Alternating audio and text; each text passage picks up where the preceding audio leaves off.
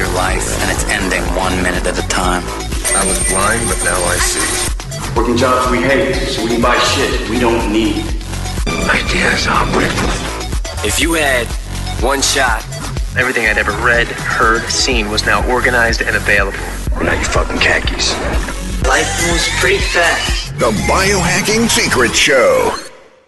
In today's episode, I sit down with Dave Siever, owner of Mind Alive, a company that designs and manufactures equipment for improving brain performance with the expressed mission of enhancing the quality of their customers' emotional and cognitive lives. After graduating from the Northern Alberta Institute of Technology in 1978, Dave went on to take a position with the University of Alberta Faculty of Dentistry as a design technologist working in the areas of temporomandibular dysfunction, TMJ, and myofascial pain. It was during this employment at the university that Dave began to develop equipment for the TMJ Research Laboratory and Educational Psychology Department. These devices included TENS stimulators, biofeedback devices, nathodynamometers, and signal processing and EMG spectral analysis equipment. Today, Dave's company, Mind Alive, designs a range of products and services to improve various areas of your life, including but not limited to anxiety, ADD, ADHD, pain, post-traumatic stress disorder, athletic performance, and sleep. In today's episode, David and I talk about how to use audio-visual entrainment to elevate brain performance and increase mental clarity. We discuss some of Dave's most effective biohacks for improving sleep quality and ameliorating symptoms of ADHD and anxiety and mood disorders. He also shares some of the most effective ways to use cranial electrotherapy stimulation, CES, transcranial direct current stimulation, TDCS, and microcurrent electrotherapy, MET, to optimize mental health, relaxation, and well-being. So without further ado, please sit back, relax, and enjoy my conversation with Dave Siever. Hey everyone, I know you'll enjoy the interview. If you'd like to learn more of my top biohacking secrets, get a free copy of my best-selling book called The Biohacker's Guide to Upgraded Energy and Focus for free at biohackersguide.com. It's over 500 pages of my top biohacks, and I'll send it to you for free if you cover a small shipping cost. Get your free copy at biohackersguide.com. Dave Siever, welcome to the show. My pleasure, Anthony. Thanks for bringing me on. Appreciate it. Can you share with us your story about how you got into audio-visual entrainment? No, what's kind of funny, is that all my life, I've always loved electronics, and I've always loved psychology. And I was trained in electronics, and then I landed a job at the University of Alberta building a research lab for them to treat TMJ dysfunction, or TMD they call it now, temporomandibular dysfunction. So people with jaw pain, headaches, backache, shoulder aches, all that kind of stuff. And so I was building a research lab for them. And while I was building the research lab, some interesting things happened with all of that. One is that we were making splint therapy for people. We were making splints. And I made muscle stimulators or nerve stimulators. I made fancy EMG system. We could look at all the muscle tensions in their jaws and this and that. And I just started thinking, boy, a lot of this is psychological. There's a lot of stuff going on that's not a fit. One of the things I had to build, a key piece of material, was a thing called a silent period detector. Basically, what that means is when our teeth come together, the skin around our teeth, called the periodontal ligament, it has a bunch of nerve endings in it, and they go to the trigeminal nerve just in front of our ears. And that's where the output goes to the muscles to make them contract. So when you bite and your teeth, as soon as they touch, they paralyze that. And so you'll see all this activity, and suddenly it flatlines. And then it starts up again. And the length of that flat line, if you tap just a single tooth, just with a little hammer or anything, just tap it, you'll see it suddenly flatline for about 15 thousandths of a second or 15 milliseconds. So if a person has a really good bite and all their teeth come together really nice, they'll suddenly flatline for about 15 to 20 milliseconds. If they have a really bad bite, all the teeth are hitting at different times, and those inhibition periods add up. And so they're 40, 50, 60 milliseconds. So the university had me design this machine for them. And while we're testing all of our clients, and we did like 1,000, I started realizing that we had a lot of people with all kinds of jaw pain and tension and headaches, all that, and they had short periods. And they did not respond to splints. Whereas the guys with long periods did. And when you put a splint in and then they bit on the splint, they now had a short period because they had a nice bite on the splint. But if you already had a short period and you made a splint, it didn't change that period. It didn't change their pain. Usually their pain would go down for a couple of weeks and then it would come right back up. And then we would tweak the splint and it would go down for a couple of weeks and come right back up. And then we read some research where they found that actually it's a placebo response. And that's why they're only good for a couple of weeks. So that was interesting. So then I started having all these people fill out life event questionnaires and discovered that almost all of them were the wives of oil workers. And that was interesting. Well, in Alberta at the time, oil was down to like $12 a barrel. But unlike the Middle East, it's pretty expensive pulling the oil out of Alberta. I mean, we have a lot of oil here. You've heard of the oil sands and all that stuff. Yeah, it's expensive to pull it out. And so when oil is $12 a barrel, everybody's worried about wage rollbacks, layoffs, and everything else. And these are their wives getting all stressed out. When OPEC put an embargo on oil in about 1988 or so, and oil jumped up, hardly had any more patients because there was no worry anymore. So that was interesting. And so anyway, while I was there, we were doing all kinds of weird, strange experiments and this and that. We did some pretty weird things and kind of got a reputation for being mad scientists. And then an instructor in performing arts had heard about us, and he sent me an email one day. Or was it pre-email? It was just barely their emails, I think. And this is 1984. And he asked me if I would design him this crazy flashing light machine with pulsing sounds that and I've never heard of it before, not that it was far out there, new age craziness. But I decided to design them once. I started that in November 84 and I finished it in June 85. Made $1 an hour on it. It was a much bigger job than I thought it would be. And then he thought it would be. And he couldn't nearly pay me enough now because we had redesigned the thing like 3-4 times before I got it finished. And so I was going to call it NeuroStim or HemiStim, something with a techie kind of brain name to it. And he said, no, you can't do that. He says, you've worked on this practically for free. So I got to name it in such a way that it kind of honors you somehow. So, because I have to put a name on the panel.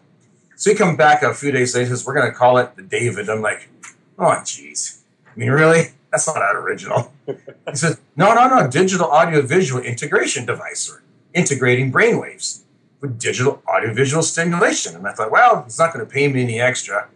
And that is a clever acronym, so I'm only making 2 anyway. Just one for him and one for me because I was using it for my own anxieties and it was working quite well. So I made his unit and made my unit. We put the David name on it. But of course, when you silk screen stuff, you have to silk screen at least 100 or 200 or it's very, very expensive. I think making one was $1,500, but making 100 was $1,700. So we made 100, which was good. I destroyed the first 5 trying to make the panels. And so anyway, that was the name. And then I started using it on our TMJ patients who wouldn't respond. And we were having really good results at completely taking their pain away. So in 88, we finally did a study on it and published it. And we took our 10 worst patients with severe jaw pain and headaches for 10 years or more. And in 10 minutes, they were pain-free. And it would hold for a day or 2. And the only thing is I only had one machine. He had the other one and I had the other one. So they'd have to come into the office to get their light and sound treatment. So anyway, basically, I was only going to make 2. And that was 50,000 machines ago. So that's how we've evolved from a big machine that was 10 inches by 10 inches and 3 inches high to nice little computer-controlled units now that are nice and small and pre-programmed. It took a lot of work, though. A lot of work. And I spent well over $250,000 in studies trying to figure out what frequencies do what, piling it all and lecturing on it. And we're still discovering new things like the stuff for brain injury is amazing. That's what I was going to ask you. You have some really interesting research with ADHD and brain injuries, and I want to get to that.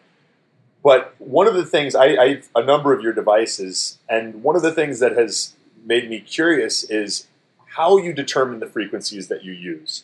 Does it have to do with is it Nogier frequencies, Tesla, Solfeggio? How do you determine the different frequencies that you use in your devices? Well, that was pretty simple. Unfortunately, nothing thrilling. We basically followed the neurofeedback model. There's delta, theta, alpha, beta, and there's different subjective states of mind associated with all those frequencies. So we just ran on that model. And we could see on an EEG, I bought an EEG system back in early 90s. And for people that don't know, what is an EEG system? Oh, an electroencephalograph. Yeah, so you put electrodes on the head and look at the brain waves that are coming out. So we were doing that and putting the gear on and proving or showing that the brain waves would respond to the frequency of the lights and sounds. And so we were assuming then that was then the be all and end all. We could modulate the brain up or down or whatever needed. Someone with ADHD, you modulate them up. Someone with anxiety, you modulate them down. But then it got more complicated. One of the things, and I don't know how much detail you wanted to get into this, but one of the problems with flashing lights is they can trigger seizures. So, seizures are most easily triggered by square wave lights, so like a strobe. Something that turns on instantly and turns off instantly can trigger a seizure. Is the best way to trigger one, and red light. And all the brain machines, of course, had square waves and red light. They were everything wrong about them.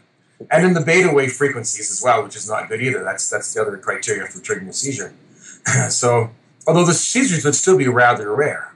I mean, they're like when they trigger seizures with neurologists, they got intense strobe lights that hammer them with 50,000 lux. The typical brain machine doesn't put out 1,000, so it's much weaker. But nonetheless, people were always concerned about it, right? So then we started changing our brain waves. Then we discovered that square waves made a third harmonic, which no one knew about, and still hardly anyone knows about. So if you're stimulating at 10 hertz and you're trying to put someone to a meditation alpha frequency, if it's a square wave, you can quite easily generate a 30 hertz harmonic and trigger an anxiety reaction.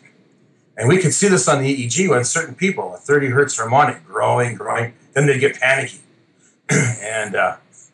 and so we started making sine wave machines. And sine waves, the stimuli comes on and off nice and smoothly. And but it doesn't drive the brain nearly as hard, but it's a lot smoother and gentler and nicer.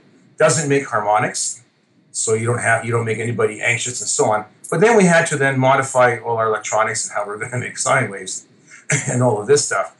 So there was a lot of progression. Then we discovered other things. I don't know if you've noticed a couple other machines out there have like 100 protocols, and you can't possibly pick one. There's just too many. Well, we used to have 40 in ours. And one of the things we discovered, we don't know, because entrainment, now this is something that hardly anyone knows. This has been a really well-kept secret. But entrainment has a tendency to inhibit, or at least non-square wave entrainment, like sine wave entrainment, has the tendency to inhibit the half frequency of stimulation. So if someone has ADHD and they're cranking out a lot of 7 hertz brainwaves, EEG, if you give them 14, it will squash out the 7. And this is on our website. I've got articles on our website showing this. And so you automatically get that theta down, and you also put up the 14, which is really good for calming them down, taking the hyperactivity down, as well as improving their attention simultaneously. So we're learning these things, and but then we realized that if you randomize the stimulation, not too much, just a bit, you don't need 40 protocols. You can get away with like 15 or 20 and cover pretty much everybody. Because the randomizing allows it to fit all kinds of different variances in brainwave, natural brainwaves that people produce. So that makes it easier to use. And as you know, on the device that you have on the alert there, or the Smart, I have the Smart and the Delight Pro. Okay, and the Smart has 10, and that covers a lot of people. The Delight Pro has some more protocols just for those extra people that are tougher to treat with the Smart. But you can pretty much get away with under 15 protocols if you randomize them, and you don't randomize them too much. So we did a year's worth of study with different psychologists, experimenting with different degrees of randomization before we settled on what we thought was the perfect range. So anyway, there's been a lot of progress. And then there's all the studies we did, on top of that, ADD studies, the pain studies, the senior studies with cognition, and the latest one, it's on our website in my article. If you go to mindalive.com and click on the research tab, then the top listing says research articles by Dave Siever. There's a whole list of stuff that's published that I've published over the years in different magazines. Well, the seniors one, the latest one that came out, showed that the average age of the seniors was 68 years old. And they did memory studies on them, and they also did EEG. So they looked at their peak alpha frequency. And alpha waves slow down as we age. And that's a sign of going into cognitive decline and dementia, is slowing brain waves. And so nobody wants their brain waves to slow down as they start getting 70 years of age. It's not good.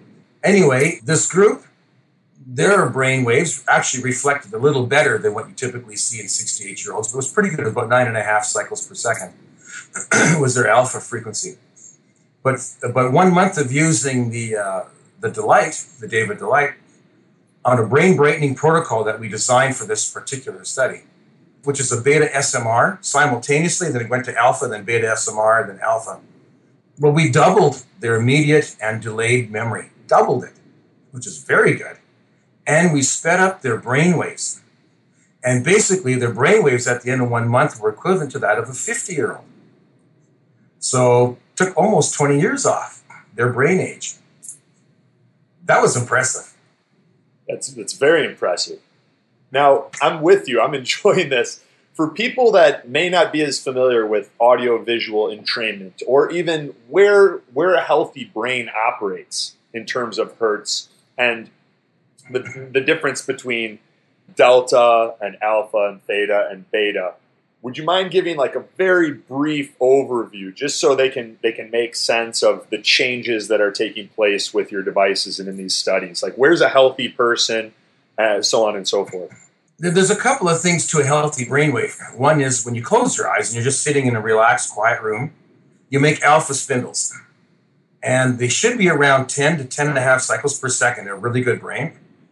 And the spindle should only be about 1 to 2 seconds long. If the brain is slow, then you're struggling with slowness. You can't think your way through things. You can't do anything complicated. Everything is a challenge. If the spindles are long, you're always foggy-headed. And you're always kind of shaking your head and banging it, trying to drink a coffee. Well, in either case, you're trying to drink a coffee or something to try to speed it up and get the long alpha trains out. So long alpha trains are really bad. They really make you foggy. And slow brains just make a person really slow and they can't handle things well. And they're just very slow and not too sharp. And of course, ADHD kids are slow. Seniors with dementia are slow. And brain injuries often slow down as well. And they can also make long alpha trains at the same time. Seasonal affective disorder makes long alpha trains. And we see that a lot in other people too, with brain injuries or, mild injury or, say, seasonal affective disorder or other issues like that. Low thyroid. Low thyroid slows it down as well. So you get the foggy head and also a slow head from both of those parameters. So what a lot of people would refer to as brain fog could be long alpha brainwaves. Yeah, they could be long alpha brainwaves. We certainly see enough people who have brain fog, but their brains are great. The frequency is great. I mean, they have a really intelligent frequency. They're just fogged out all the time. It's like they're in a permanent eyes open meditation. And when you're driving your car and doing this and that and trying to get work done and your eyes are open and you're trying to be on task, if you're making the long meditation brainwaves, you're just always, trying to get the cobwebs out and giving your head a shake and all that stuff. Yeah, so it's kind of like the long meditation brainwaves are kind of like what we would equate to daydreaming, spacing out. Yeah, spacing out, yeah. Okay, and delta's more associated with sleep. How do you distinguish between beta? Beta is when people are concentrating, right, and focused on a specific task, or anxious? Yes, sort of. Now, beta itself rarely changes. Typically, it's around 5 microvolts, whether your eyes are open or closed, or you're sleeping, or you're doing math, or whatever.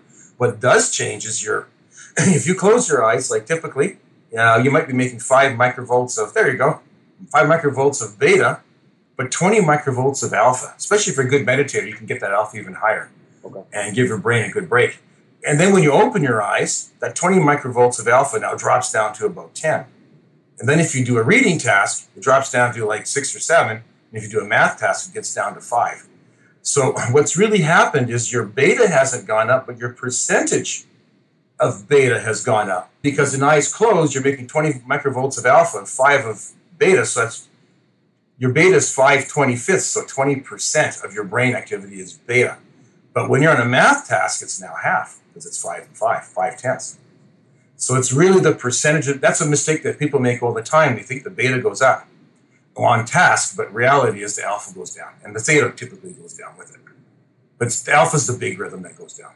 That's interesting. And how do you distinguish between, what are the different roles between alpha and theta? Because certain meditations will refer to bringing you into a theta state, certain will refer to bringing you into an alpha state. What's the different roles those two play? Yeah, well, typically alpha 8 to 13 cycles, but mostly it's at 10. And really sharp people can get up to an 11. There's a performance curve. And I got all these slides I could, it's too bad I can't show my slides. But I use them. I teach a course with Siever University, and so I have all these on the slides. Maybe we can link to them in the show notes to some of your presentations and slides. Sure, but there's a curve, and if your brain is too fast, you are really, really sharp, but you can't function. You get exhausted, and you can't function. If your brain is, and you have anxiety from too much gas, like the pedal is down. If your brain is slow, you also can't function. You're not nearly as cognitive as a fast brain, but you still have anxiety because you have no brakes. You don't have really much gas. So between the fast brain and the slow brain, like a lot of people think if your brain is faster, it's actually better, but it's not. It actually can make you worse. Up to about 11, 10 and a half, maybe 11. Some people can handle 11 cycles per second. After that, people start developing anxiety disorders. And anyone that's drank too much coffee can probably identify with that. Yeah, coffee will speed it up for sure. Coffee triggers norepinephrine, which is the brain's adrenaline. And so it'll speed it up. Yeah, absolutely. So there's an optimum place for the brain to be. And you don't want to be slower than that. You don't want to be higher than that. Unfortunately, between genetics and all kinds of other things, fluoride in the water, nutrition, pesticides, glyphosate, which is Roundup, all these things are neurotoxic. Interesting study shows that in the United States, for instance, if you take the population of the U.S., and they've looked at all the different towns and cities and their fluoride concentrations and how the percentage of ADHD kids in each town and city. Well, there is roughly nationwide, for every part per million in fluoride that the U.S. would put in their water supply, which would yield 100,000 more ADHD children. Because the fluoride in the water it's nasty stuff. It shouldn't be there. It's a byproduct of making phosphorus fertilizer. It's not even the real fluoride that was done in the dental studies. It's fluorosilicic acid. That's what's in our water. And it used to be used as rat poison. And Merck used to actually sell it as an anti-thyroid med. And so it actually, literally, people with healthy thyroids, it competes with iodine for absorption, and a lot of us are kind of deficient in iodine anyway. And then you get the fluoride in there blocking it, and it slows our thyroids down. So all kinds of people out there are looking like they're ADD or ADHD when really it's because they're drinking the water. That's really interesting, and it's something that I've talked about with a lot of clients and cover in the book. And one of the things that people ask me is, okay, if fluoride's so bad for us, why are our municipalities putting it in the water? You think that they would be aware of that? What do you respond when you get that question? Oh, yeah, I just sent off because Calgary is the city south of Edmonton. They've been off fluoride now for 4 or 5 years. And the Dental Association just released a study suggesting that in kids, they're averaging about 2 more cavities now than they are in Edmonton from the teeth, right? But it is so bad because they don't care. They're dental people. If your only tool is a hammer, the whole world's a nail. They're dental people. All they look at is the teeth. They don't know what's going on in the brain. They don't know that fluoride is increasing bone cancer and breast cancer. They don't know that it increases depression and ADHD, and they don't care.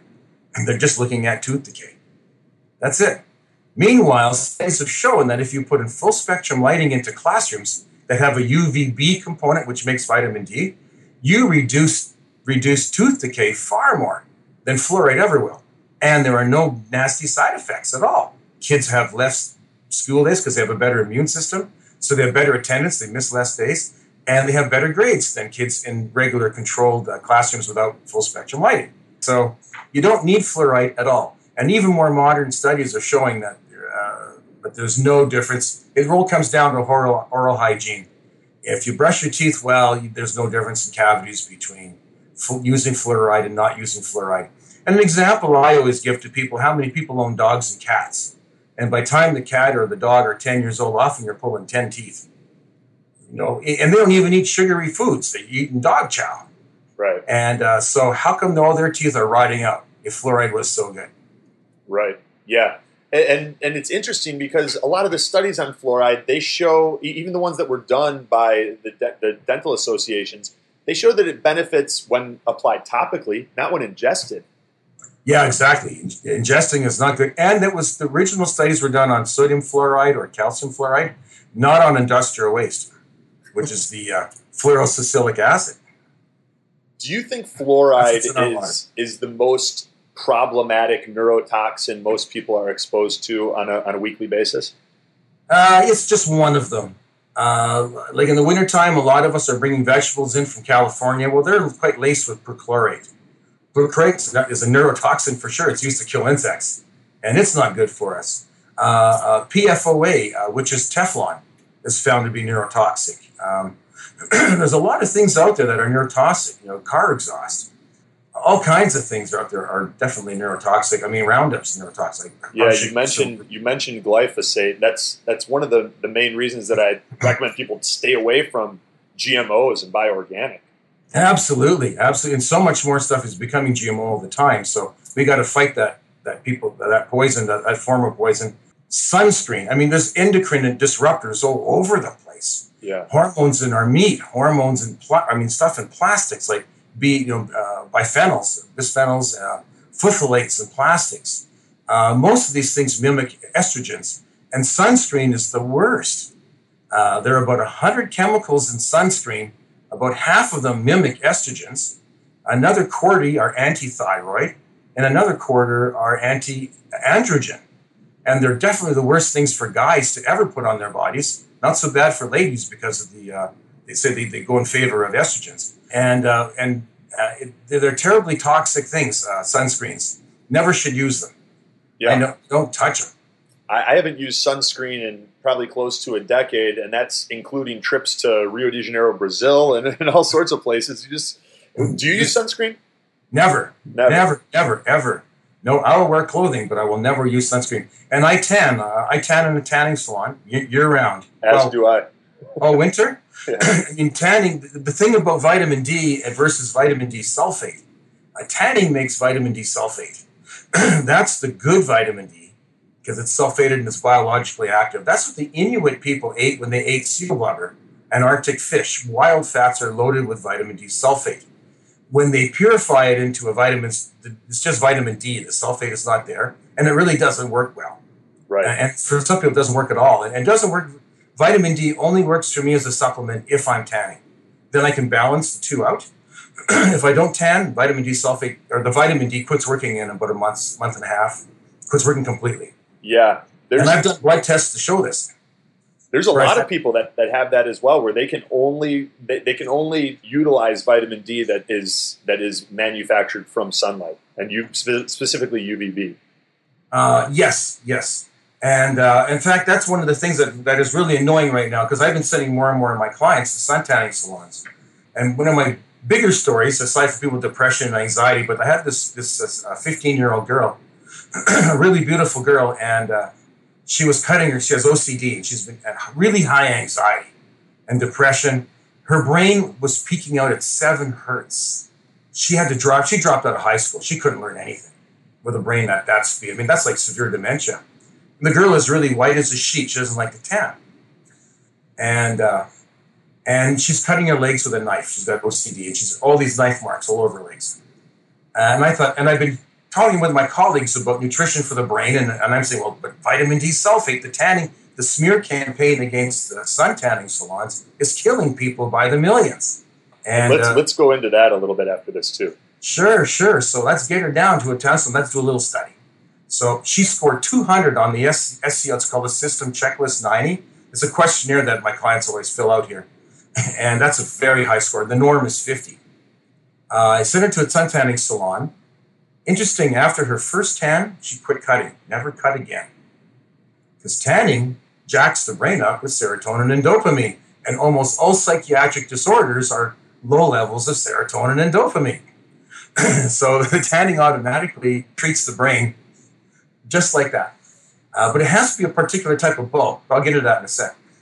So in 2 weeks, she was down to about 140 from 200 on this checklist. And in 1 month, she was down to 100. and feeling a whole lot better, and her brain sped up. And she went back to school. Just from tanning? Just from tanning. Tanning, studies have already shown that tanning can push up your IQ at least 10 points or more. I bet she got a good 20, 30 point increase in IQ from tanning. What bulbs do you recommend clients use? You really got to stick with the low pressure bulbs and 5% ultraviolet B. Can it be higher than that? Or higher. Okay. Oh, higher is even better. The sun that we typically get at high noon, you get your most your most UVB at high noon, high solar noon. So in daylight savings time, it's usually between 1 and 2 for most places. And never, when the dermatologists say you should only tan in the morning and tan in the evening, because moisture in the atmosphere absorbs UVB. If you tan before 10 or after 4, you're getting almost entirely UVA. UVA makes melanomas.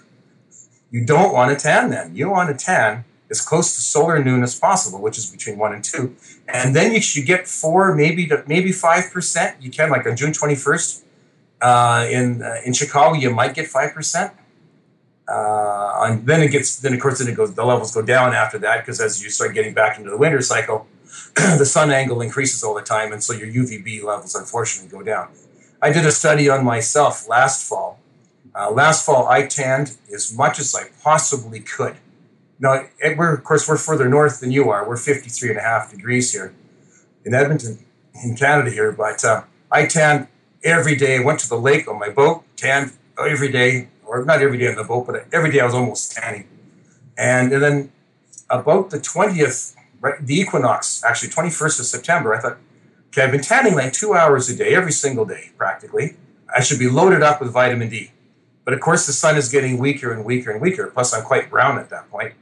And my vitamin D levels were already at 34 nanograms, and optimum is 65. You were at 34 nanograms per milliliter tanning 2 hours a day? Practically, yeah, by September 21st. That seems low. It is low. That's just, I'm 59, so as you age, you make less vitamin D. But also, it just goes to show how little I was getting from the sun anymore. I mean, that makes you think that even many people, even if they're getting 20 minutes of sunlight a day, they could very well be vitamin D deficient. Absolutely. Yeah, and a lot of people are. Yeah. And you can't tan as near as you can to high noon and as naked as possible. Right. That's what I say. And I always encourage everyone, if they go to a tanning salon, to tan naked. Because there's all that nice skin on our bottoms that we've hardly ever exposed to the sun. That's put it to use. It makes the vitamin D. Yeah. But right now, or last year, there was a physician on the news talking about this pandemic in the Arctic, an Inuit pandemic. All the young people are really sick. They've got depression, anxiety, sleep disorders, diabetes, heart disease, psychosis, and all this stuff. And he says, we don't know why, but the seniors are fine. Well, it's because the Inuit no longer will eat seal blubber. They're taking a Western diet. And in the Arctic, you've got two choices. You've got to either eat seal blubber to get your vitamin D sulfate, or you got to tan. And you can't tan in the Arctic. They're all full of disorders now in the young Inuit people because they've lost the tradition. I mean, those traditions were important for survival. And medicine isn't putting 2 and 2 together. They're not connecting the dots. Yeah, I mean, even so, I recommend almost all of my clients tan. I mean, you have studies that show people with multiple sclerosis, they tan, and it has benefits for autoimmune disorders and MS and things like that. Just across the board, there are these benefits. But even so, when I make this recommendation, people are very concerned. What do you use? What studies do you reference to alleviate those concerns? Oh, I send out a whole mitt full of studies to all people who have concerns. I've got at least a dozen studies that are huge. In a quick summary, our sun that we get on Earth here, that we, in terms of the sunlight that we get on Earth, after it's gone through our atmosphere, we're getting roughly 95% UVA and 5% UVB. The UVA makes us brown, is what actually tans us, but it also makes melanomas. The UVB burns us, but it makes all the vitamin D sulfate that keeps us healthy. And vitamin D sulfate is an anti-cancer carcinogenic hormone. Everyone who tans have roughly 1/3 to 1/4 of any form of cancer. compared to non-tanners or sunscreen users. 1/3 to 1/4. There have been long-term studies, like 5 and 10-year studies done on this. So this is when we look outside of just melanoma. Yes. When we look at all cancers. So this is very similar to the dentist situation. If we're only looking at cavities. Everybody's tunnel visioned. And they're not even looking at all the autoimmune disorders. They're not looking at heart disease. They're not looking at Parkinson's, dementia, muscle weakness and fatigue, bone weakness and fatigue, loss of brain function, nearsightedness, hearing loss. All those things are tied to not getting enough tanning. Strokes, aneurysms, and all forms of cancer. And just watch how many people you notice come springtime, and cognitive declines, of course. But look at how many people come springtime are being diagnosed with cancers and strokes, aneurysms, all this stuff because they've been deficient all winter in vitamin D. And a study out of Sweden actually showed that. They showed that people diagnosed with, because Swedes like to tan a lot, and people diagnosed with cancers of any kind in Sweden have a much better success rate if they're diagnosed in the spring than if they're diagnosed in the fall. That's interesting. Yes, and there are huge studies done on tanners versus non-tanners, like 20-year studies, some of these studies, 30,000 people, showing that the people who don't tan or who use sunscreen a lot have over twice the mortality rate of the people who tan. Twice the mortality for any cause. And 1/4 of the overall cancer rate? Yes. So out of Massachusetts, they had the dermatologists put into a database people they were removing melanomas from. And they also had to put in other criteria, like did the person burn annually? Or they were just a really good tanner annually, did they tan a lot? Did they use sunscreen exclusively? Did they stay indoors exclusively? Things like this. And after 5 years, the burners had 2.5 times the survival rate of the sunscreen users. The burners did. Because that's the protective power of vitamin D, sulfate, from tanning. So, yeah, very important. Absolutely important. One of the things that I found really fascinating was a study that I heard, and you can correct me if I'm wrong, I heard it was the largest study ever done on tanning and melanoma, and it involved like 100,000 participants over 8 years. And they found that just looking at melanoma, the people who used tanning beds had a 50% higher risk of melanoma. Now, what they didn't tell you was that those actual numbers were the people that were using tanning beds, it was 0.2%. So basically like 0.2% or 0.3%, I think it was the cancer rate in melanoma, for melanoma in tanning bed users. Whereas the people that didn't use tanning beds, it was like 0.2%. So it's almost nothing.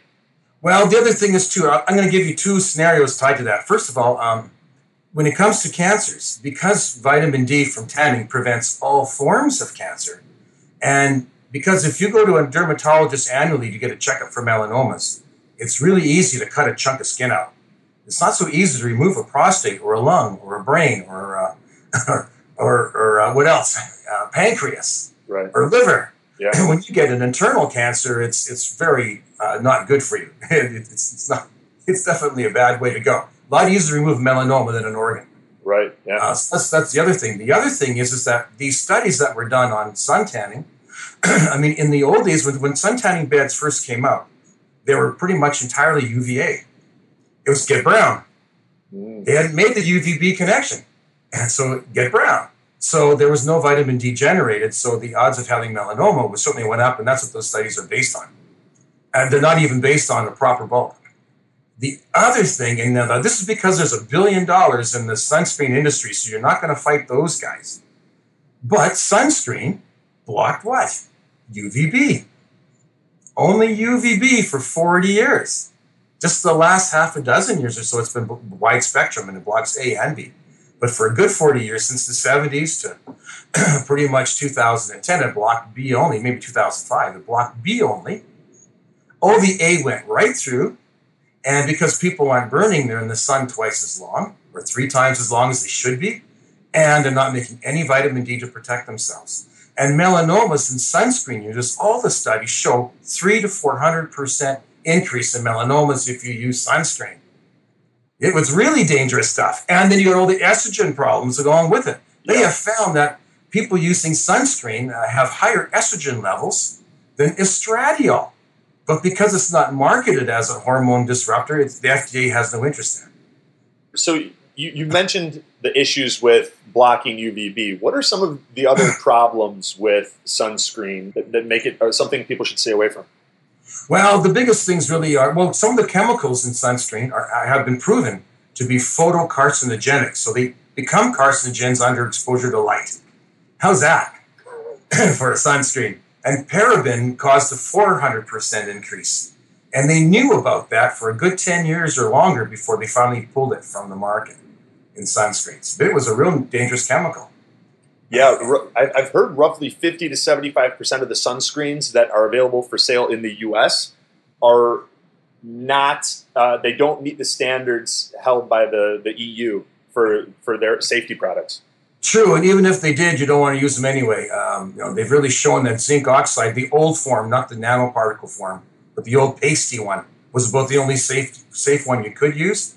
But still, even with all of that, they have found that fish downstream from cities where there's a lot of sunscreen use, all the male fish especially are all deformed genitally. They can't reproduce. They're all messed up because of all the estrogens in them. And they have also found now a direct link with sunscreen use in wintertime travelers and the deaths of the coral reefs. It's not global warming that's killing the coral reefs now. It's sunscreen. Wow. Yeah. So you told me, you shared with me a pretty interesting story earlier with some of the ADHD patients that you see, specifically children. What type of research are you finding in your practice? Well, yeah, okay. Well, first of all, yeah. So what we do for good brain health, I guess I should get back to that too a little bit. Well, I tan all winter for sure. I eat well, eat organic. I all work organic. Out, I don't eat any breakfast cereals. Especially if you've got a troublesome brain, never eat breakfast cereal. If it's organic, not so bad. In fact, organic's probably okay, but if it's not organic, you're just eating chemicals.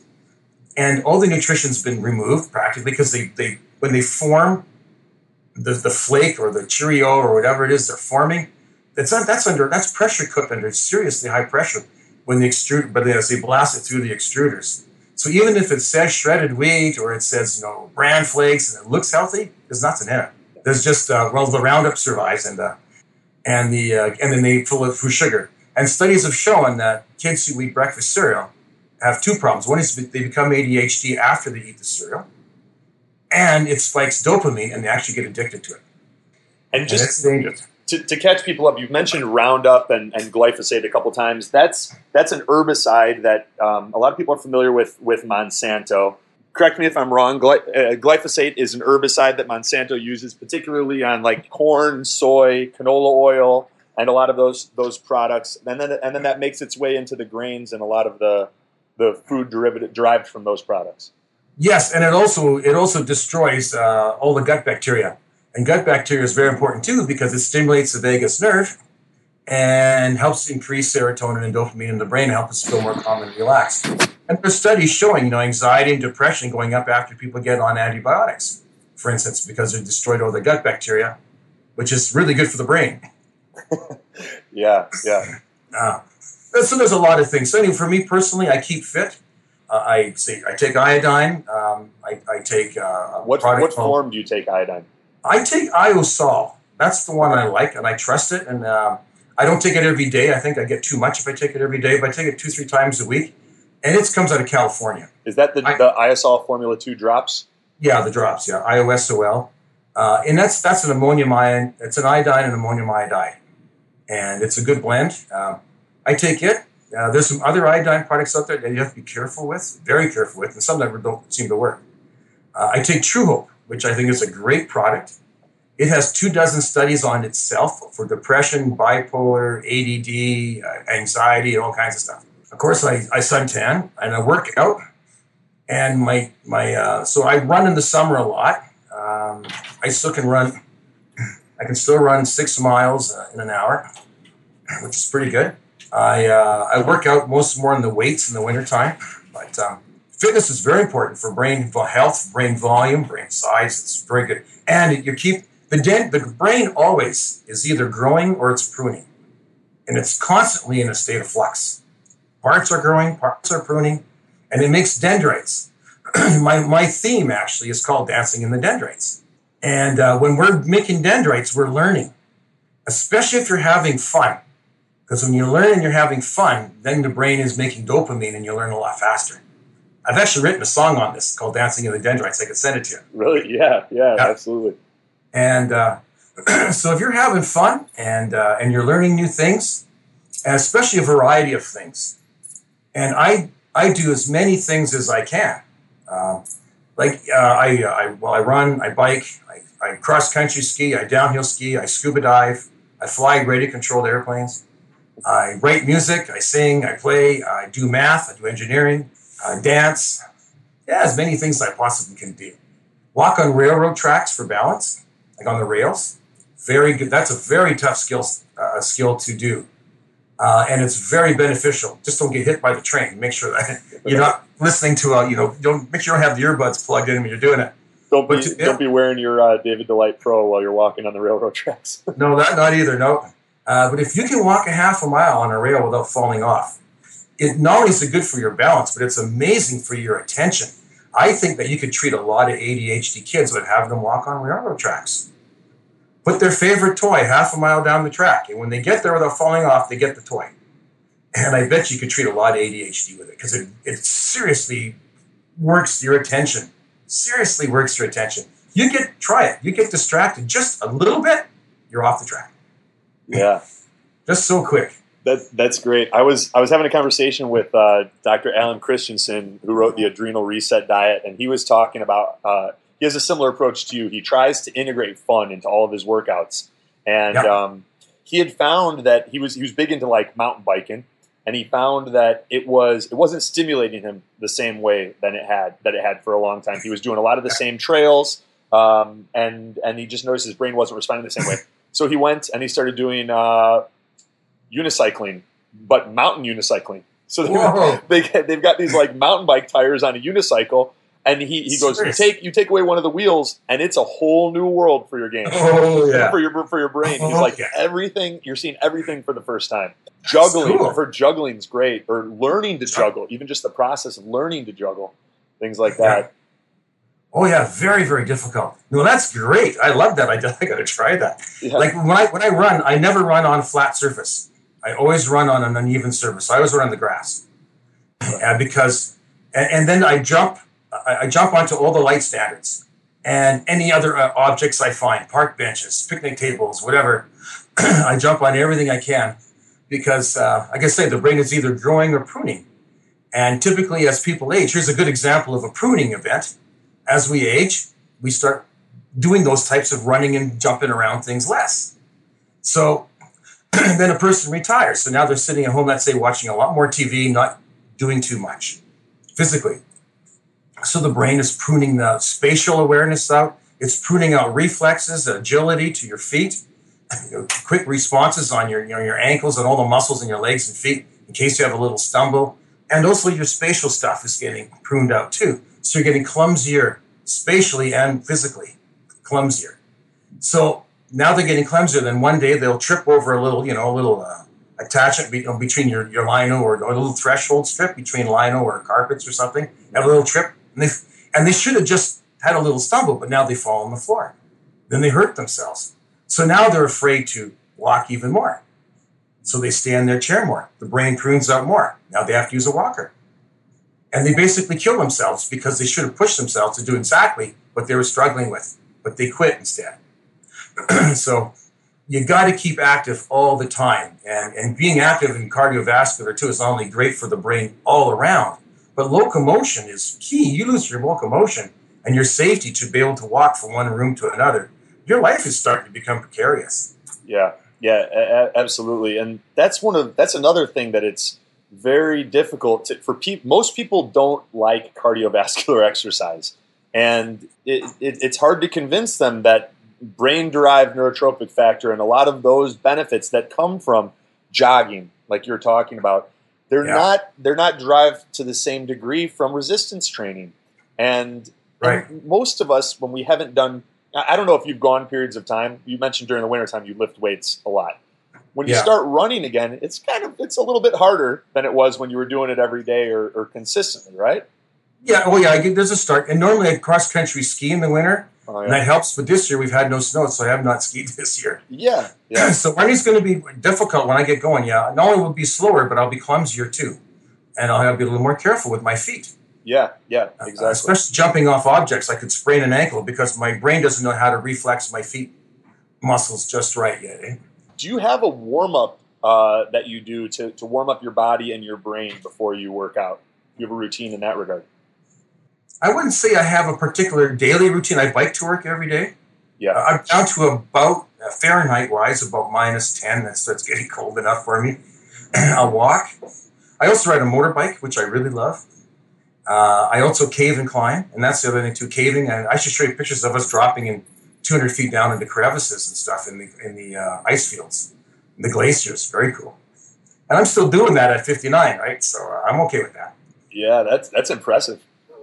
Yeah, I can send you some pictures of that. Yeah, absolutely. That sounds great. One of my friends and his wife, for their honeymoon, they took 9 months off their jobs and they're traveling the world. And he was sending us a bunch of pictures this weekend of them climbing glaciers and all sorts of cool things like that.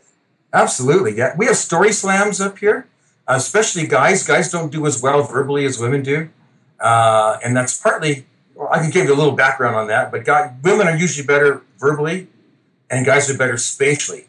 And guys will assume, us being men, of course, we will assume we're better spatially because, well, we're smarter. The truth of the matter is the left hemisphere inhibits the right. And so in the left is your language side and the right is your spatial side. Spatial music, repairing transmissions, engines, climbing, finding your way around in the forest, all that is on the right side. Testosterone damages the left side.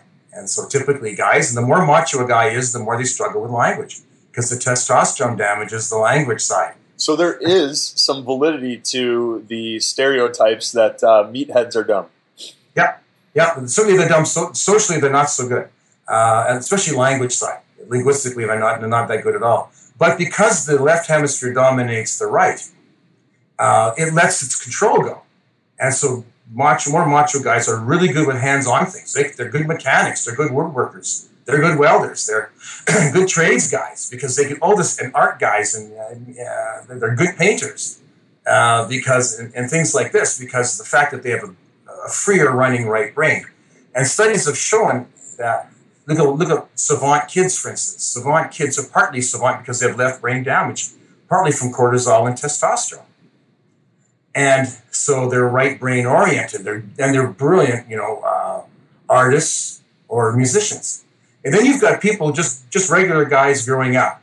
And the more stress a person has had in their lives, especially males, because males are we generate more cortisol under stress. And we already have some testosterone damage just from being males. So if a male in particular has had a stressful life, by the time they become a senior, they're more likely to develop frontotemporal dementia on the left side, because that's sensitive to stress on that side. And a lot of males, when they're 60 years of age or 7 years of age, suddenly become brilliant artists or brilliant musicians, and they've never played or drawn a picture in their lives. And it's because the left brain now is starting to die off a bit, and it's letting its hole in the right brain go. Bingo, they become brilliant in spatial activities. What does the first 90 minutes of your day look like? Well, I wake up. Often I get on the computer a bit, or I'll read some stuff. I read research every day, practically. Where do you go for your research? Mostly hardcore science articles, science studies, this and that. But a lot of articles in Scientific American. That's a great magazine. Scientific American? Oh, yeah. For building dendrites, a great magazine. And also Scientific American Mind. I also read that one too. But I think every average person ought to read Scientific American. They cover articles on everything. Everything from the universe to your health to how bridges are built or whatever. It's a great all-purpose magazine, usually written on a pretty easy-to-understand level. And I've been reading that for 20 years, 30 years. 30 years probably. Scientific American. I really recommend it. I'll have to check that out. So I do some of that, do some stretches, make breakfast, of course. But again, I don't use breakfast cereal. What do you eat for breakfast? I'll typically have some fruit, have maybe some organic bread on occasion. I mix it up all the time. Sometimes eggs, ham and eggs or something like that. Sometimes fish. I mix it up a fair bit. I never eat the same thing, but I do avoid breakfast cereal at all costs. Okay. And I can feel myself, if I do eat breakfast, I've done this experiment a few times, eating the regular junky breakfast cereal, by about the fourth day, I get anxiety. And I've done that a few times on myself just to test it. What do you attribute that to? Probably the lack of nutrition almost, for one, but also probably the bad stuff that's in it. Yeah. Yeah. I mean, if there's pesticides in it, how are you not going to get anxiety? That's what pesticides do. They trigger anxiety, right? Yes. They make the nervous system go wild. So yes, I notice that usually about the third or fourth day on a breakfast cereal, I start getting anxious. But if it's organic and it doesn't have flakes or something that's been extruded, just the natural oat or the natural grain that's maybe been cut but not puffed up, I'm okay. I think I'm okay with that. But I always throw in probiotic yogurt. Peanut butter is good protein. I throw in fruit like bananas, blueberries. Blueberries are good for the brain. Things like that. And I stick mostly to the vegetables. I love vegetables for breakfast. But usually some protein and usually some veggies and fruit. Okay. That's mostly my breakfast. And it sounds like you try to eat these foods as close to the form that they would exist in the wild, in nature. Yes. And I'm not a vegetarian per se, but I eat a lot of fruit and veggies. Yeah. And organic. I keep organic. In fact, I'm still eating my own potatoes and carrots from my garden. And they taste amazing still. Yeah. Way better than what you'll buy in the store. How do you store them? Believe it or not, I just have them in bags in my garage. So they stay cold. They don't go to eyelets. Oh, they're starting to sprout a little bit now. Yeah. The taters haven't started sprouting yet, but the carrots are. And I've eaten up the beets already. I've already eaten those off. But I'm amazed how good they taste. Still, they're just amazingly tasty. Wow. So you can see how people, hundreds of years ago were able to make it through the winter if you're doing it right now, and just the cold temperatures are allowing these foods to maintain their nutrition. Oh, yeah. In the old days, actually, on farms, it was really easy because they had their cellars, which are in the cut into the ground. Yep. And the ground stays pretty constant. And they have a door over top, and as things decay very slowly, carbon dioxide builds up, which is why you got to be careful. In a lot of those old cellars, you can suffocate in some of those cellars if they get too much CO2 in them. But it absolutely preserves everything completely. They preserve well anyway, even if there is no CO2, but those old cellars will fill up. Yeah. Over time. And CO2 is heavier than regular air, so it sits in there. And if you go down with a candle, that's what farmers would do. They would go down with a candle. When the candle went out, they knew that's where the CO2 level was. That's wise. That makes sense. Okay. You can preserve stuff for years in CO2. Yeah. And keep it really fresh. But anyway, so then I ride my bike to work typically. That's a typical day, ride the bike into work. I try to maintain balance too all the time. I enjoy a good beer still, that's no problem. And in the evenings, I'll play my guitar and sing and do some songwriting or try to write stories for Story Slam. I realize being a guy, I have to keep working on my speech and my diction. What is Story Slam? You've mentioned that a couple of times. Is that like an improvisation? These are some of the bars and clubs, or not clubs, but bars and lounges around town have these story nights, and they have competitions, and you write your own 5-minute story and you present it, and they pass a hat around. Everybody throws in like $5, and the winner gets a couple $100. It's great, absolutely great. Writing, the presenting, and winning a couple $100 is always nice too. And usually you invite all your friends, so you socialize, you have a beer, you socialize. Socializing is great because humans have been logged to have over 3,000 facial expressions. And when we're calm and relaxed and we're feeling good and we're mentally sharp, we're reading all those nuances when we're talking to people. All the stuff that is not said. And it's always been said, speaking of not saying, that communication is 90% nonverbal. And it is. It's all in our body language. It's in our intonation of speech. It's in our facial expression. And when we're all stressed out, we go into flight or fight mode and we shut right down and we only see the survival faces, which are like eight survival faces. We don't see the social faces. Right. When we are really stressed, all we really see are fear, anger, disgust, lust, happiness, and a couple others. And they have to be big. And that's why a lot of stressed out people often, they poke the buttons at their mate and get their mate all pissed about something or angry about something because they need the stimulation because they can't see it otherwise.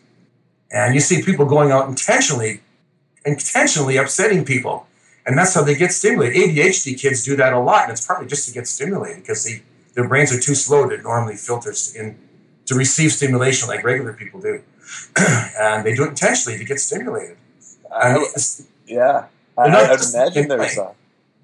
But when you're relaxed and you're together, then you've got full 3,000 facial expressions at your disposal to read and enjoy. Right. Right. Yeah, that's fascinating.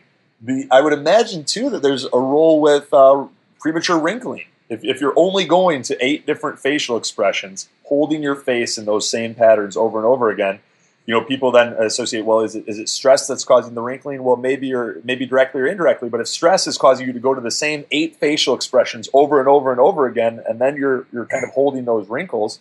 Sure. Oh yeah, when you look at a lot of people when they die and they go, gee, they look so peaceful and soft because they've let the muscles go and all that stuff. Yeah, and wrinkles will go too. And a lot of our wrinkles are just held by muscle tone. They're not even necessarily true wrinkles.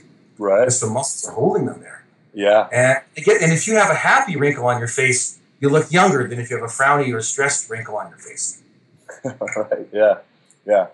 Let's talk a little bit about the David Delight Pro and some of your other. I have the David Smart, the David Delight Pro. Some of your audio visual entrainment devices. For people that aren't familiar, it's kind of describe your technology, the hardware, the software, and what's going on. Okay. Well, as you know, we have 3 technologies. I was going to go 3. 3 technologies, or if I use this hand, 2 2/3. Oh, what happened? I believe it or not, I tore the tip off surfing 2 years ago. On a fin? Nope, caught it between the leash and the board. Oh. And the wave plucked it off. Man. You should roll the bad jokes after I did that. Oh, boy. Have you gone surfing since? No, but I don't have a problem with that. I'm still willing to do that. Okay. I'm just going to make sure I don't hold the board by the leash. This particular board had a leash that was, instead of being a really short leash, it was a rather long one. It was a rental board. And it wrapped just around the nose of the board. And that's where there's real good, mechanical advantage. That's where the finger got caught. When the wave came up. And I should have really been holding the board by the board, not by the leash. And normally the leash, the tube that spins off it is right there. And if it had been the tube, it would just spun off. I've heard a lot of surfing injuries. I mean, I was out in San Diego. I think it was 2014. That was the first time I tried surfing. One of the guys that was there teaching us, he couldn't come in the water because he'd smashed his head, got a concussion, broke his nose. I'm out there with my buddy. He tells me the one rule is you don't drop in when someone's caught the wave behind you.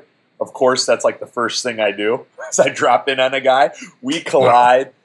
Yeah. Something on his board sliced the bottom of my foot up something fierce. I'm like shark chum in the water. Just like that was the shark chum. We came home and I was all beat up by the end of those 3 hours in the ocean. Yeah. Now Tofino is a rather small surfing area. It's on the west side of Vancouver Island, and they lose a finger a week there. Not to mention all the other. This is a common thing? Yes. Imagine what California loses. Is there something you would have done differently to protect your finger? Yeah, I would have just held the board by the board, not by the leash, or had a leash with a very short strap, so that it wouldn't have pinched it. What was the situation that you were holding the board? Were you actually surfing? Well, no, I was not surfing. No, I was just pulling the board out into the water. And I was holding it by the leash, and the waves were pulling it up and down. And one wave was hit rather hard, And it kind of pulled me up a foot off the floor too. And at the same time, it took the end of my finger off. and you lose a finger a week just for that reason. All right. Well, so I'll hold it by the board next time when I take it out, or a couple feet ahead. Even if someone's not at all interested in how to keep their mind sharp, if they're a surfer, they'll be interested in keeping all their digits. Yeah, unless you need it to count in fractions. Yeah. 2/3. Anyway, wow. On topic. So anyway, because I practice meditative breathing, that's one of the things I do, and we do heart rate variability training with our stressed clients here. Yeah. What technology do you use for that? I typically use, I have HeartMath and Wild Divine, and I use them both on myself and my clients. I haven't used them on myself now for some time because I'm really good at it. I can really breathe well. Yeah. And I do underwater swimming, and I can hold my breath quite a while underwater, about 40 meters, which is 4, 8, 12. That's about 130 feet I can swim underwater with a breath. What does that equate to in time? Oh, about a minute-ish. Yeah. And while expending energy, that's a lot. Yeah, we're blowing off energy up. And being an old guy. Right. Have you tried Wim Hof breathing? What's that? Wim Hof breathing, the Iceman. He's got like 26 world records. I interviewed him last week. I'll tell you more about it offline, but you'll like it. Tell me how do you do your meditative breathing? Walk me through that. Typically, I'm about 40. It's a 10-second breathing cycle. And I'm about 4 seconds in and about 6 seconds out. Maybe 3 and 7, but I think it's, a third in and 2/3 out. And sometimes I'll wake up at night and I'll be racy-headed, and sometimes my heart's going and I'm fast because I'm thinking stuff or whatever. It doesn't happen very often, but the out-breath is parasympathetic, right? So it slows you down. And the in-breath is sympathetic. And so one of the techniques I teach my people who have sleep disorders, aside from a bunch of other things that we do, is how to breathe yourself back to sleep. And if you get into a nice, smooth, what I would call a sine wave breath, don't suck it in and hold and blow it out and hold. Just smooth in and then get near the top to start to exhale with about a 2/3 exhalation. That way it keeps you 2/3 of the time in parasympathetic mode, which is what helps put you back to sleep. You got to get parasympathetic to sleep. Brings up the serotonin, brings up the GABA, gets the brain's adrenaline, the norepinephrine down. And sometimes I can do that, and in 10 minutes I'm fast asleep, and it's morning. So you can go from a state of anxiety and insomnia to back asleep within 10 minutes. Yeah. And sometimes I breathe longer than that, but sometimes I've been gone, and roughly I'm thinking probably about 10 minutes. And suddenly it's morning now. Yeah. That's great. Are you doing this? Do you have a preference between in through the nose, out through the mouth, or how do you do it? No, just in and out through the nose. In and out through the nose. Okay. Yeah. I've noticed that relaxes me more as well. I think so too. And for sleep, you don't want it complicated, or it's not going to work, right? Right. Yeah. Yeah. So back to our machines, I guess. You want to know those? So flashing lights, as you know, bump, and there's tones, bump, bump, bump, bump, bump, bump, bump, tones. Well, we have something unique on our gear that is unique to our brand. We have a patent on the glasses. The right arm goes to the left leg, right arm goes to the left leg. That would be bizarre. Right arm goes to the left brain, left leg goes to the right brain. And most people think their right eye goes to the left brain, but it doesn't. If it did, that would be very bad. If the right eye went to the left brain and the left eye went to the right brain, then if you lost an eye, only one hemisphere could process visual information. It's real important that both hemispheres process visual information. So the right fields of both eyes go to the left brain, and the left fields of both eyes go to the right brain. Therefore, you can have a light flashing on one side at one frequency and another one on another frequency, and you can get those two frequencies, one in each hemisphere of the brain. For depression, that's real important. The left frontal lobe is above that's where your happy side is. There's a happy dude there. The nucleus accumbens is there. That's the dopamine center. Right next to your speech area, believe it or not. Speech is right about here, and just underneath it is the nucleus accumbens. And it's the happy side. It's also the side that's involved in addictions and stuff too, and dopamine. But it's the happy side. And when you do a brain map, you see a big pink alpha hotspot there. Because if it's shut down and your fear side on the right is going, you have depression. And so when what we can do is we can stimulate, because entrainment inhibits the half frequency of stimulation. And usually this is 9 to 10 cycles per second. It's a little bit slowed because of cortisol damage over the years. So it's 9.5, it's just pretty common. So we give 18 to 20 randomized on the right, and it inhibits that alpha on the left. And what that means is that it wakes it up again, because alpha is an idling rhythm. So you get the idling down, so now the happy engine is going. Meanwhile, we take alpha on the left side for an agitated fear brain on the right, and we settle it down. And on the brain map, you can see this right, man, you put them on that protocol, that mood booster protocol, and you brain map them before, and then you brain map them 30 minutes later. They've gone from sometimes severe depression to almost normal in like 45 minutes. And you're talking about the smiley face on your two devices. Just hit. That's right. You turn it on, you hit the smiley face, put on the glasses and the headphones, right? And let it run. Yeah, that's right. And it's very fast. And entrainment naturally increases serotonin anyway, which is part, and norepinephrine, two neurotransmitters involved in depression. They're deficient in depression, those two neurotransmitters. And it increases it. Probably increases dopamine, which is also involved in depression, but no one's done that study. But norepinephrine and serotonin have been studied. They go up significantly after half hour of entrainment. If someone wanted to use your devices to improve their brain health, intelligence, and focus, what type of protocol would you put together for them? Okay, well, first of all, scenario. Supposing you saw some old Chevy in a farmer's field and you really wanted to buy an old antique car. You go out to that car and you notice that the gas tank's open. You go up and the farmer's there and you're talking about it, and the gas tank's open and the lid's open, and you go, well, what's the deal? And the farmer says, well, the grandkids would always come over, and the nieces and nephews, they play mechanic. And so what's in the tank? I don't know, probably a little kerosene, maybe a little diesel, I don't know. Probably some dirt from the field, of course. And so you start it up, and the engine goes, it barely runs. Are you going to, first of all, drain the tank, or just give it a tune-up? Going to drain the tank. Right. So when working with the brain, I always say, get the fuel good in the brain first. Or so at least simultaneously. So get on your organics, get on your vitamins like the True Hope, get on your iodine, and whatever other things are good for your brain and your body. Yeah, what are your go-to? Because if you try to tool the brain and get on your vitamin D sulfate, of course, from tanning. Because if you try to tool the brain and there's no nutrition to back it, it's never going to run. Right. So it'll improve it some, but it's not going to run its best. But here's the other scenario: the whole body needs nutrition.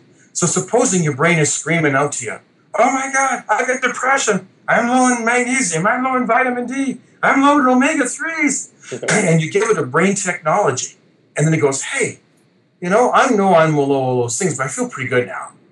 So you make it insensitive to the nutritional deficits. You are still going to catch a disease or a disorder of some sort 10 years later and have no idea you caught it because you made your brain insensitive to it. So you didn't bother addressing it. Right. So, yeah. I say if you put people right onto neurotechnology without looking after the nutrition, you could do them harm. What supplements are you taking right now? You mentioned you eat organic. What supplements are you taking? Eat organic, take the Iosol, take the True Hope. Those are the main things. I take omega-3s. Okay. Not daily, but probably 2-3 times a week.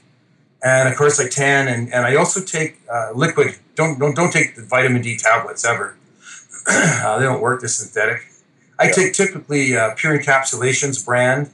That's a good medical grade of liquid vitamin D. And of course, when I tan, I get the vitamin D from tanning, so I've got to take very little. If I'm in the summertime, I don't take any vitamin D supplements at all because I'm making it all from the sun. And the sun is self-regulating. You can't overdose from sun vitamin D. And it's the active form. But when I get into the winter, I'm tanning maybe 3 times a week, again, at a controlled bulb. Oh, the other thing I have to say about bulbs, not only do you have to be UVB at 5% and low pressure, but the tanning salon has got to have an active bulb replacement program. Because most of these bulbs are rated at 500 hours or 1,000 hours. And some of these people only replace their bulbs when they burn out. They could be tens of thousands of hours old, and they're not making any UVB light anymore. Are these things you can ask about? So you say, I want 5% or higher UVB. I want low pressure bulbs. I want active bulb replacement programs in place. And a lot of salons don't know what they've got, so you have to be judicious. It's like a 16-year-old girl working there, and I've asked these questions. Oh, and yeah, they have no idea. Looks like you've got horns.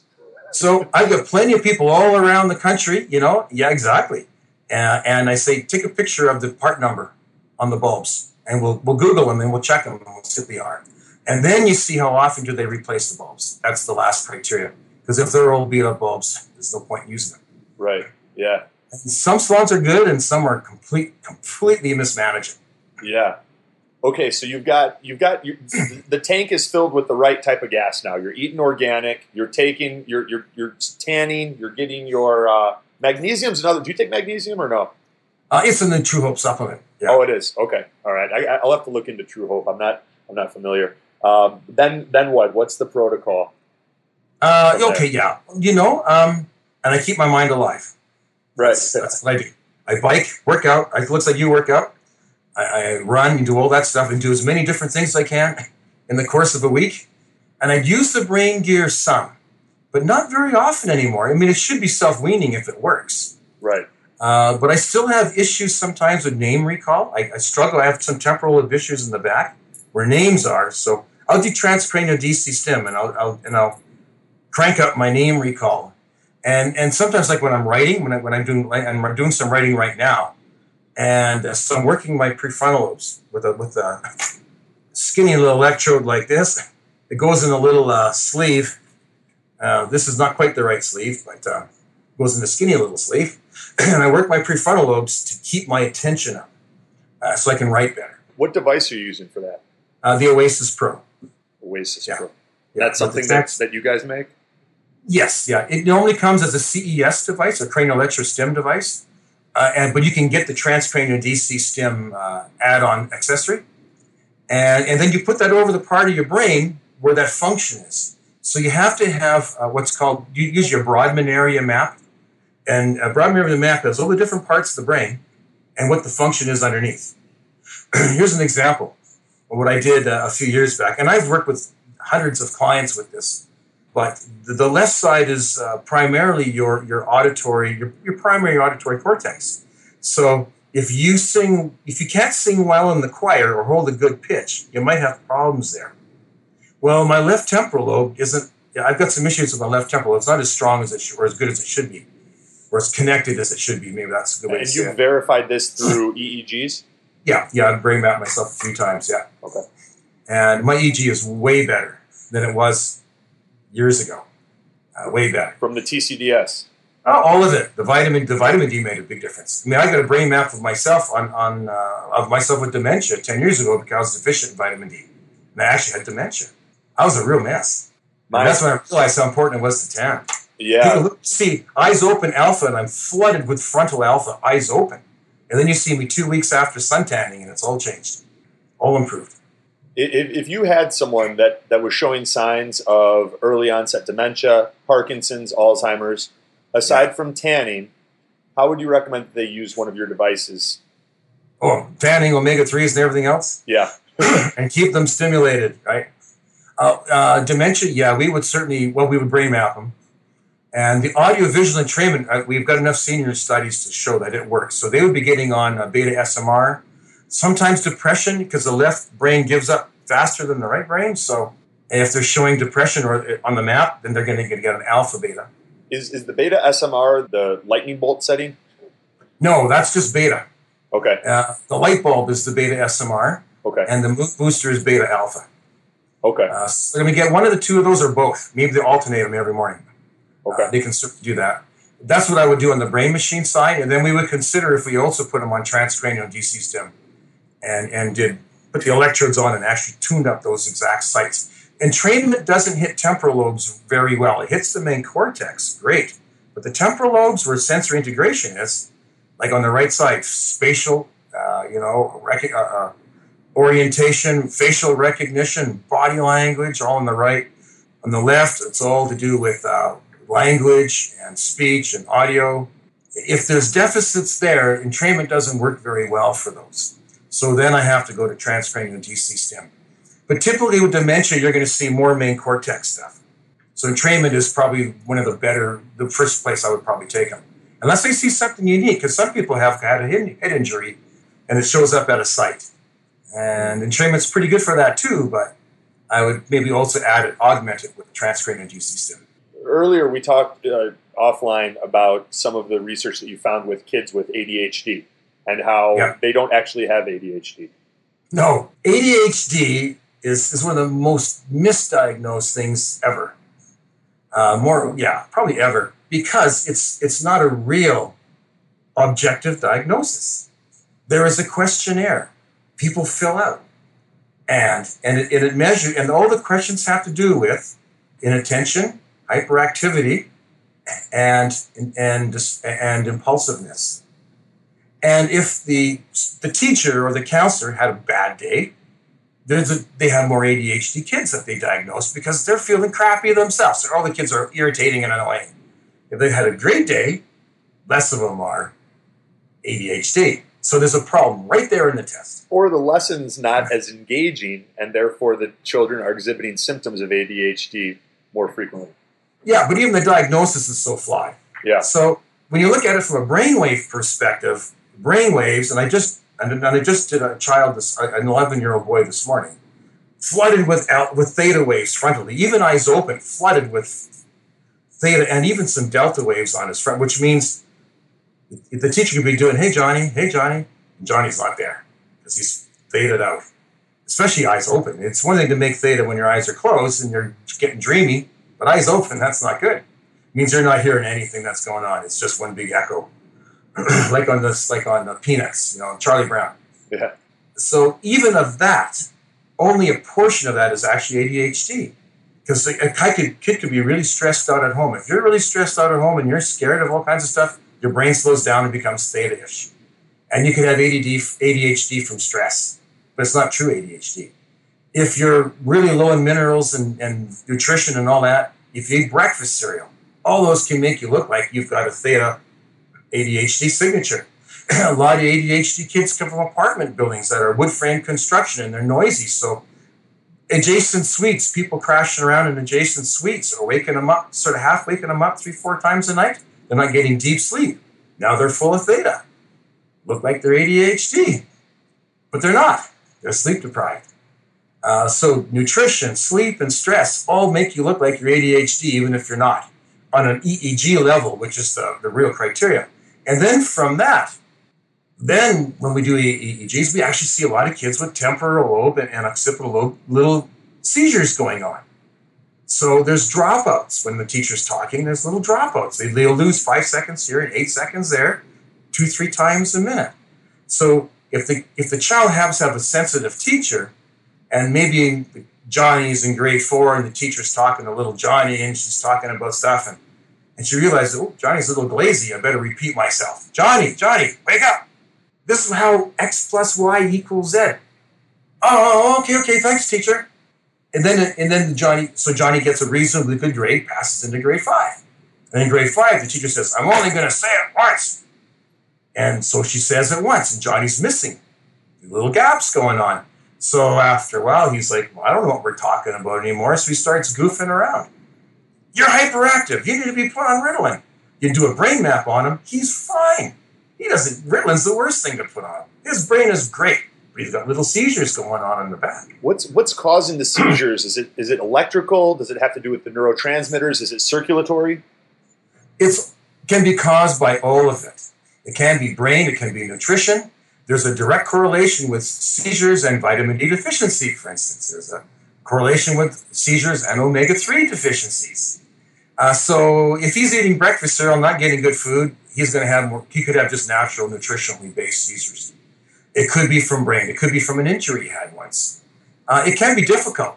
And generally speaking, these technologies, you can use them to treat seizures or put them on neurofeedback and do biofeedback for the brain, right? Neurofeedback, so they play video games. You set up the video game for the correct brain waves, and whenever they make the seizure brain waves, they don't get rewarded. So it teaches them to suppress the bad brainwaves. You can do that way too with neurofeedback, but I think neurotechnology, like what we use, is going to be faster. And it's probably more affordable. Way more affordable, yeah. It's faster, it's easier, it's more effective. Transcranial DC stim, you can certainly use that to treat seizures. Put the anode over it. So the transcranial DC stim that I have with David Delight Pro. You have CES. CES. Okay. Cranial electrostimulation. Okay, so TCDS, that's like the Fisher-Wallace device, right? It's very differently designed than the Fisher-Wallace. Very different frequencies. So Fisher-Wallace uses 15 kilohertz, very, very high speed stuff. Our Delights and Oasis, our CES, mostly uses the brainwave range. Nobody ever did research in the brainwave range, and it works very well there. Why not? Why not use it to augment the lights and sounds? Is there a TCDS add-on for the David Delight Pro, or would I get the Oasis? You have to get the Oasis, yeah. We're controlling that more because it's more medical. Okay. And we just want anybody using it. In fact, anyone who's non-clinical who wants TDCS has to read my article on our website and then write the quiz I use for the students at university. You have to write the quiz. And it's not that hard. And so they can do that, then I'll sell it to them. Okay, I like that. I'm definitely interested in picking up one of those. So, what do you do with the children that exhibit symptoms of ADHD? How do you? What is your treatment protocol like? Well, we're going to handle the nutritional side. Right. If I can talk them into going to tanning, we're going to do that too. That'll make a big difference in their. That'll help them all around the board, especially in wintertime up here. Yeah. Yeah. What's that? So anyway, yes, nutrition stuff, tanning. Iodine, and we'll get them on audiovisual for sure, and that will probably rectify a lot of the issues. Sometimes it's a matter of also talking to the parents. One of the things with ADHD is that it's really nice, especially for the non-compliant ones, and some of them are very oppositional. You put them on entrainment while they're sleeping, and they wake up, or their cerebral blood flow is going in their brain waves are already working, their neurotransmitters have been already tweaked, and they wake up, bang, bang, bang, they get off to school. No fights, no hassles, nothing. And the parents love it. What settings do you use? Well, we use typically the happy face, not the happy face, sorry. We typically use the light bulb. Light bulb. The brain brightening one actually has the ADD protocol in that we used with the primary school children in Minnesota. But the brain brightener one that we use for seniors also works very well for ADHD because we're looking at similar brainwave patterns between seniors with cognitive issues and ADHD. They're quite similar. And as a lot of children get a little bit older, they find that ADHD protocol that we used and that was published in Journal of Neurotherapy, they find that one to be a little too aggressive. For young kids, they need it. Otherwise, it's more dissociating. So it gets them into that trance nice. Otherwise, they're peeking around and looking around and goofing about. If you take a look at some of the videos on our homepage of our website. Have you seen some of those videos? I have not, no. Okay, yeah, they're great.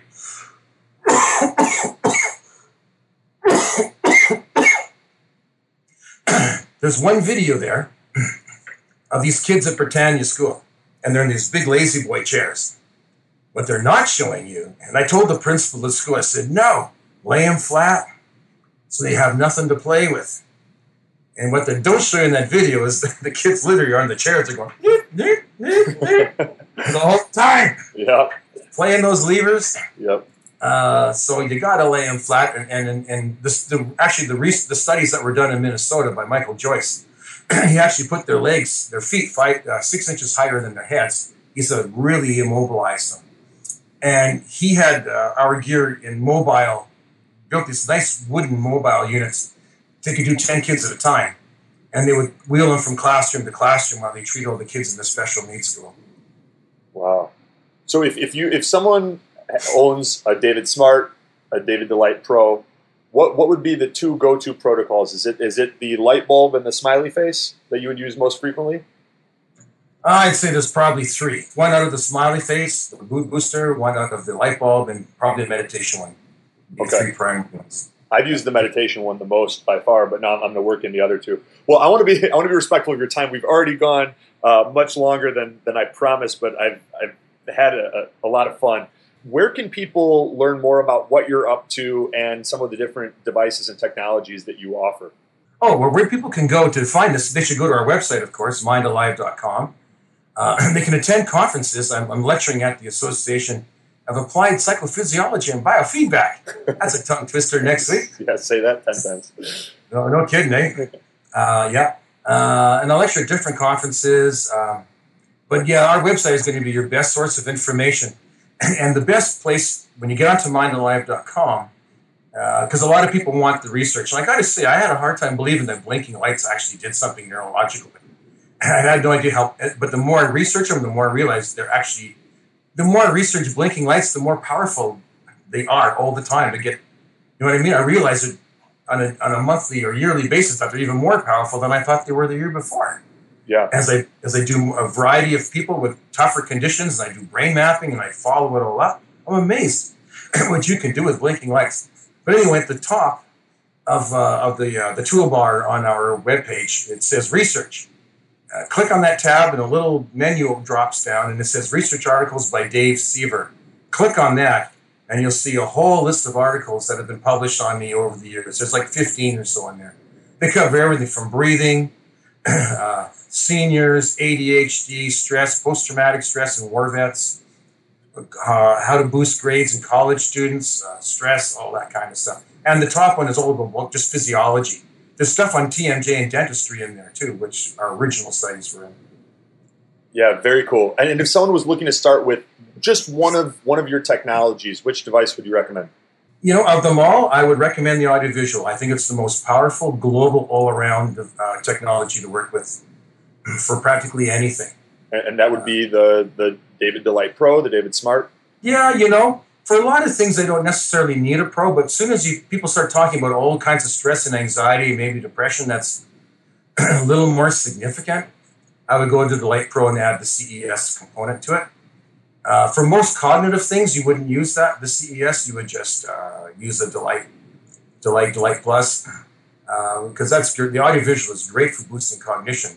And the CES is typically more for stress, anxiety, depression issues. David, I've had a lot of fun. I've learned a lot. I really appreciate your time. You've been very generous. And I think people are going to enjoy this and take a lot away from the interview. And they're probably going to ask us to do a part 2 someday. So if you're up for it, I would love to do that. Sure. Yeah, we meandered like a big old river, didn't we? We sure did, but we covered a lot. So I think it was good. I think people enjoy it. Wow.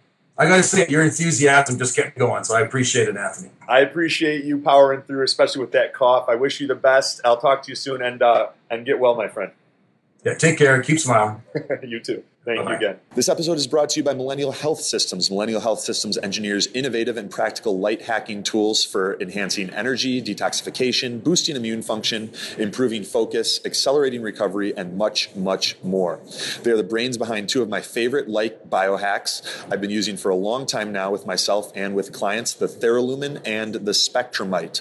The Spectrumite utilizes multiple frequency and color combinations delivered through 40 high-powered LEDs to increase mitochondrial function, the little energy powerhouses in our cells that produce ATP, boost nitric oxide production, and encourage a state of relaxed focus. It's based on NASA research, which has found this type of low-level laser therapy, abbreviated LLLT, greatly enhanced the natural wound healing process and more quickly returned patients to pre-injury and pre-illness levels of activity. It's a one-stop shop for all of your light hacking needs. I use both the Spectrumite and the Theralumin every week and consider the Theralumin a cornerstone of the programs I put together and has helped some of my clients recover from chronic fatigue and other conditions with infectious causation like Lyme's disease.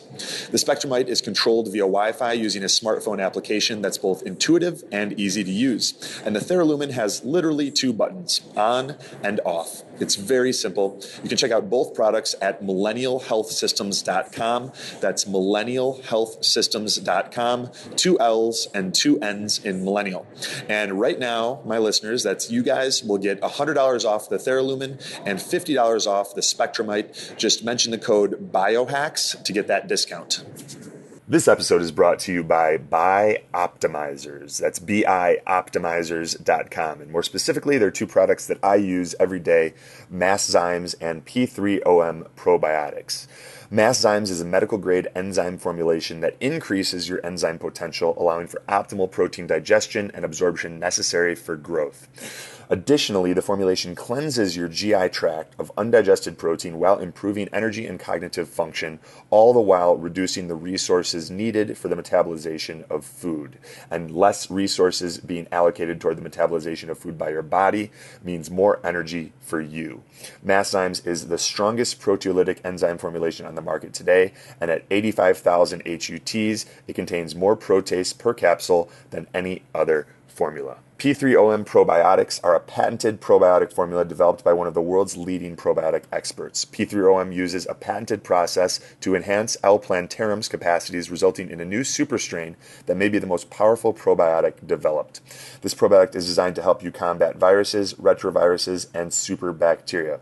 I use P3OM and Masszymes every day, along with a number of other probiotic supplements that I cycle, which is an important aspect of getting the best effect from your probiotics. So you never want to take probiotics, you never want to take the same probiotic every single day, and you never want to take the same amount every single day. So I am constantly cycling in different probiotics that I have found to be the most effective, changing up their dosage to keep the body adapting and constantly evolving. So you can save 10% on your first order of P3OM probiotics and Masszymes by going to bioptimizers.com. That's BIOPTIMIZERS.com and entering discount code BIOHACKS, that's BIOHACKS, at checkout. So once again, that's Masszymes and P3OM probiotics, and you can save 10% on your first order at bioptimizers.com with discount code